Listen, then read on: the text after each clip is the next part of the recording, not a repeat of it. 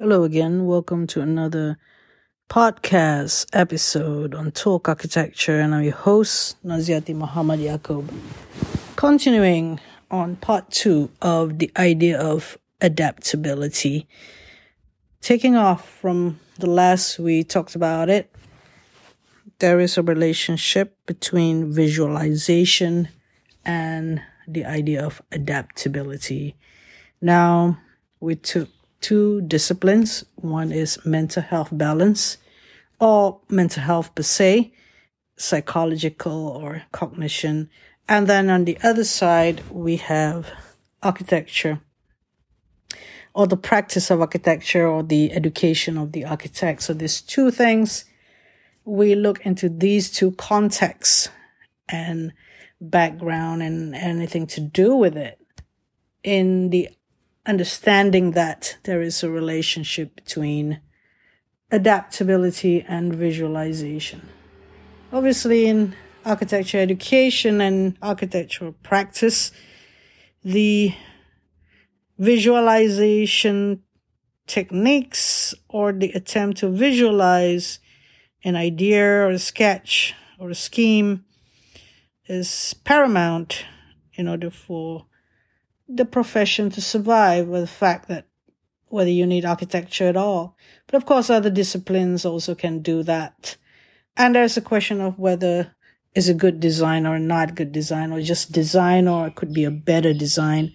And innovation that has to do with a higher knowledge and comprehension of the difficulties in integrating all the elements that make architecture so fascinating.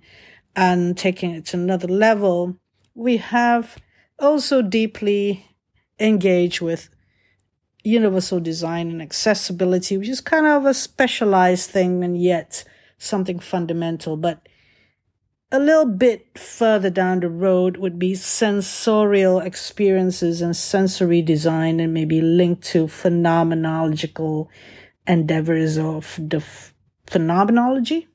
So we shall look at that later. Go back to actually thinking about the idea of visualization and adaptability in the context of a human being and cognition, and in the whole pursuit of mental health balance for architects or anyone at all, any human being at all. So the idea that I proposed, the idea that earlier, in order to be much more consistent or focus on your goals and dreams, you actually sketch it out. And the best way is a three-dimensional sketch of a scene that you want to happen, like in terms of relationship or romantic relationship, to be precise, where you could imagine you're exchanging vows in a religious setting or in a wedding situation with your romantic partner. And details like chandeliers or tables and the coverings on the tables and the flowers and the smell of the flowers. I mean, every sensorial thing that you can think of could be obtained, could be idealized. And obviously, in that context, when people arrange for their wedding banquet and event to happen, those little details meant a lot. Even the song that is being played during the wedding and so on. So you actually could sketch it out in your mind, exactly what you want to happen. The point here is that how you sketch out in your mind could be a very fixed ideal and not flexible, you know what I mean? And if you had a discussion with your beloved about your wedding, the other person, your partner, could say, no, I don't want that sort of wedding. I want a wedding that's very laid back and at the beach with the sunset, and we have a barbecue and very simple one and so on. So you see, the flexibility and adaptability of another human being to that situation that could change is very much something that is kind of like what humans do, of course, and could be an important factor in survival. For example, that your future spouse or future partner would consider you to be a good mate, for that matter, when you are flexible and adaptable to change. So why can't that be in architecture? Why can't architecture, if it is a collaboration between the architect, the designer, and the client, or the collaborator that funds, or the thinking about the user, how the users use the building, or how the future-proofing the building would entail being much more adaptable, and thinking about adaptability as part of the concept or the idea, central idea to the whole endeavor of designing architecture. So you see the similarities between mental health balance and the idea of that, how one would pursue visualization and adaptability with that of architecture practice or architecture education. So needless to say, in architecture education, why can't we be much more flexible in our teaching course, in the students understanding what architecture is about, and the idea of adaptability could be something that is being explored more. Well, we have, in the previous courses that I've engaged with, kind of be fixated about certain grandmasters like Le Corbusier, Frank Lloyd Wright, Mies van der Rohe, Walter Gropius, and many others, who we sort of like teach to our students. These are the grandmasters, or these are the masters of architecture, which have these beliefs, and you should strive for the principles that they have explored and in their architecture. And whether you're a Miesian person or a Le Corb person, or you idolize one of them, or and so on, is something that is kind of like quite commonly happen in architecture schools. Like learning about architecture theory and history of architecture through the eyes and precedents of these models, these role models, human beings, and also the architecture that they design. So it's kind of a common way to study architecture. Is that a good thing or not? I mean, I've been teaching that for many, many years, and then suddenly I realized maybe we lack of exposure to different architects that could be much more interesting.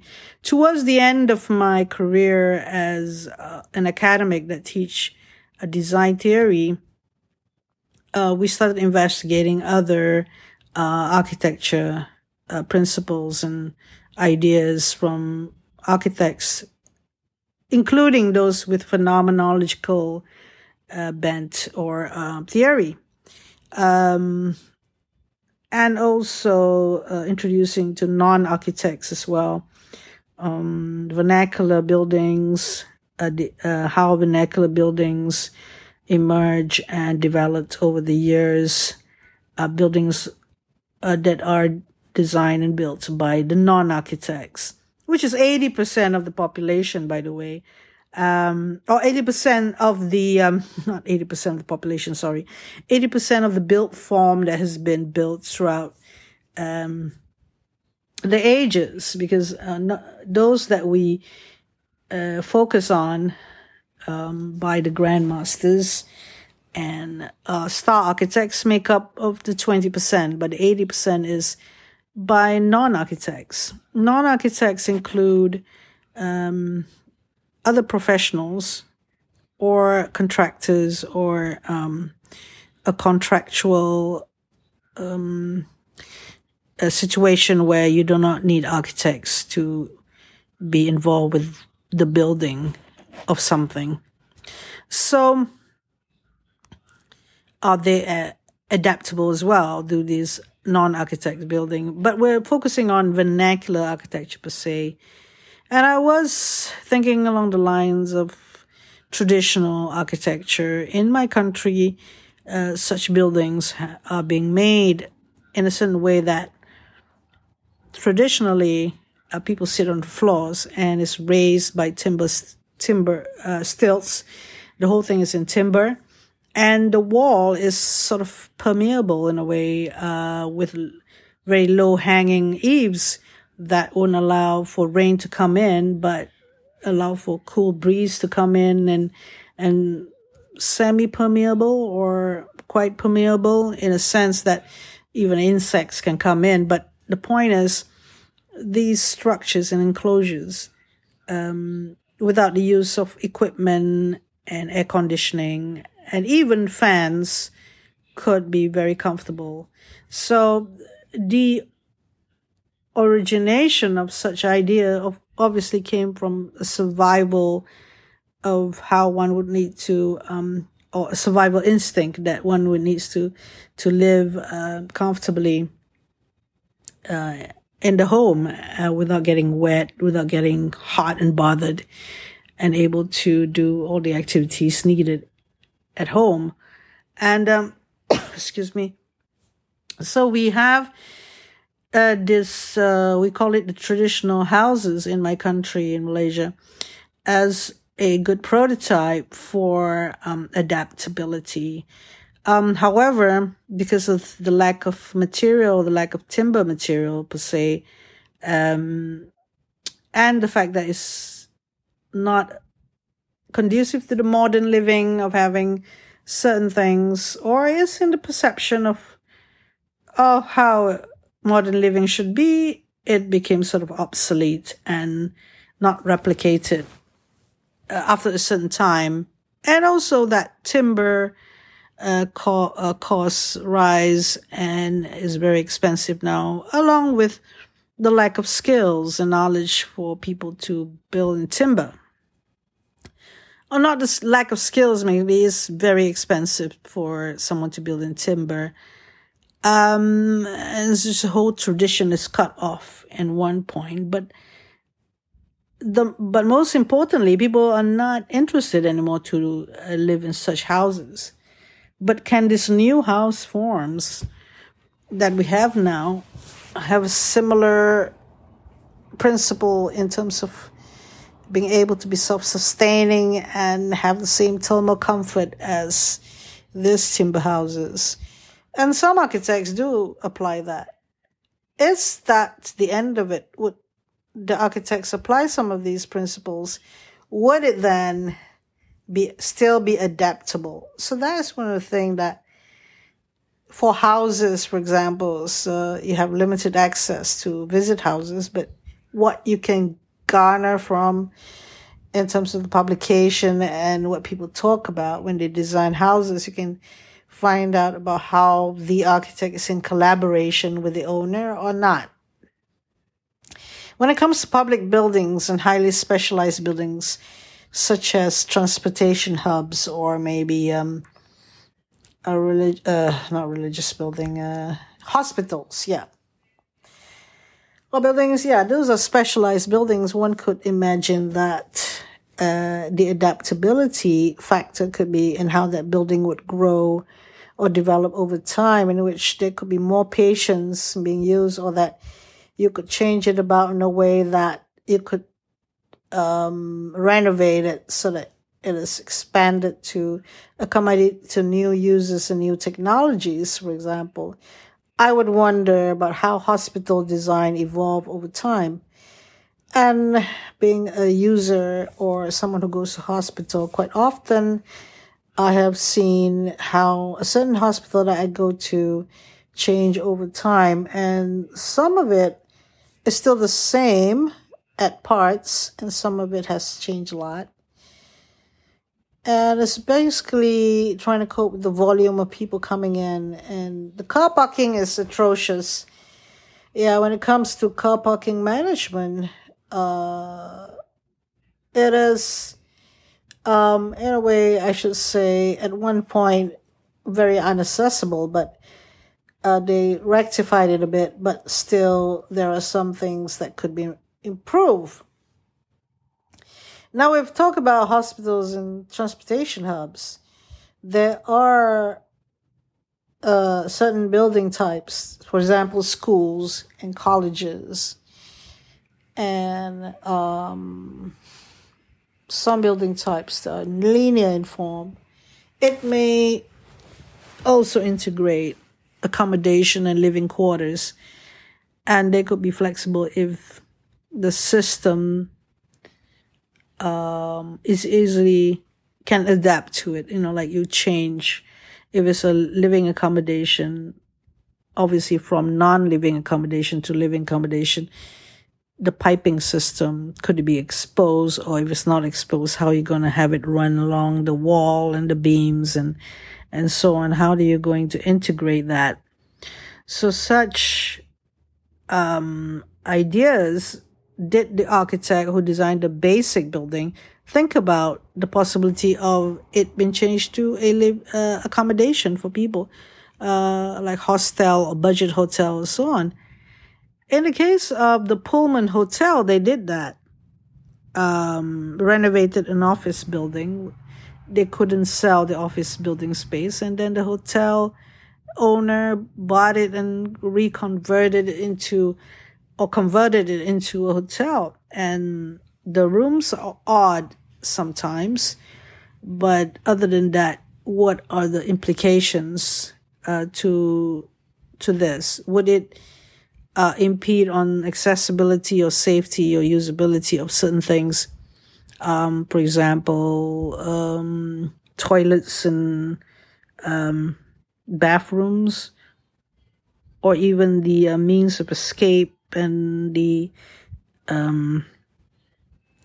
problems of egress, for example. This is something that one needs to find out if you want to do a study on this, obviously, whether the building has been able, that form that originally it was it able to adapt to function well as the new built, the new function that is to accommodate. So with that in mind, I would like to finish this session of trying to clarify what we're trying to talk about here when we talk about visualization and adaptability. When something is known, when it is something that is completed and you can use it, then you can visualize how you're going to change it.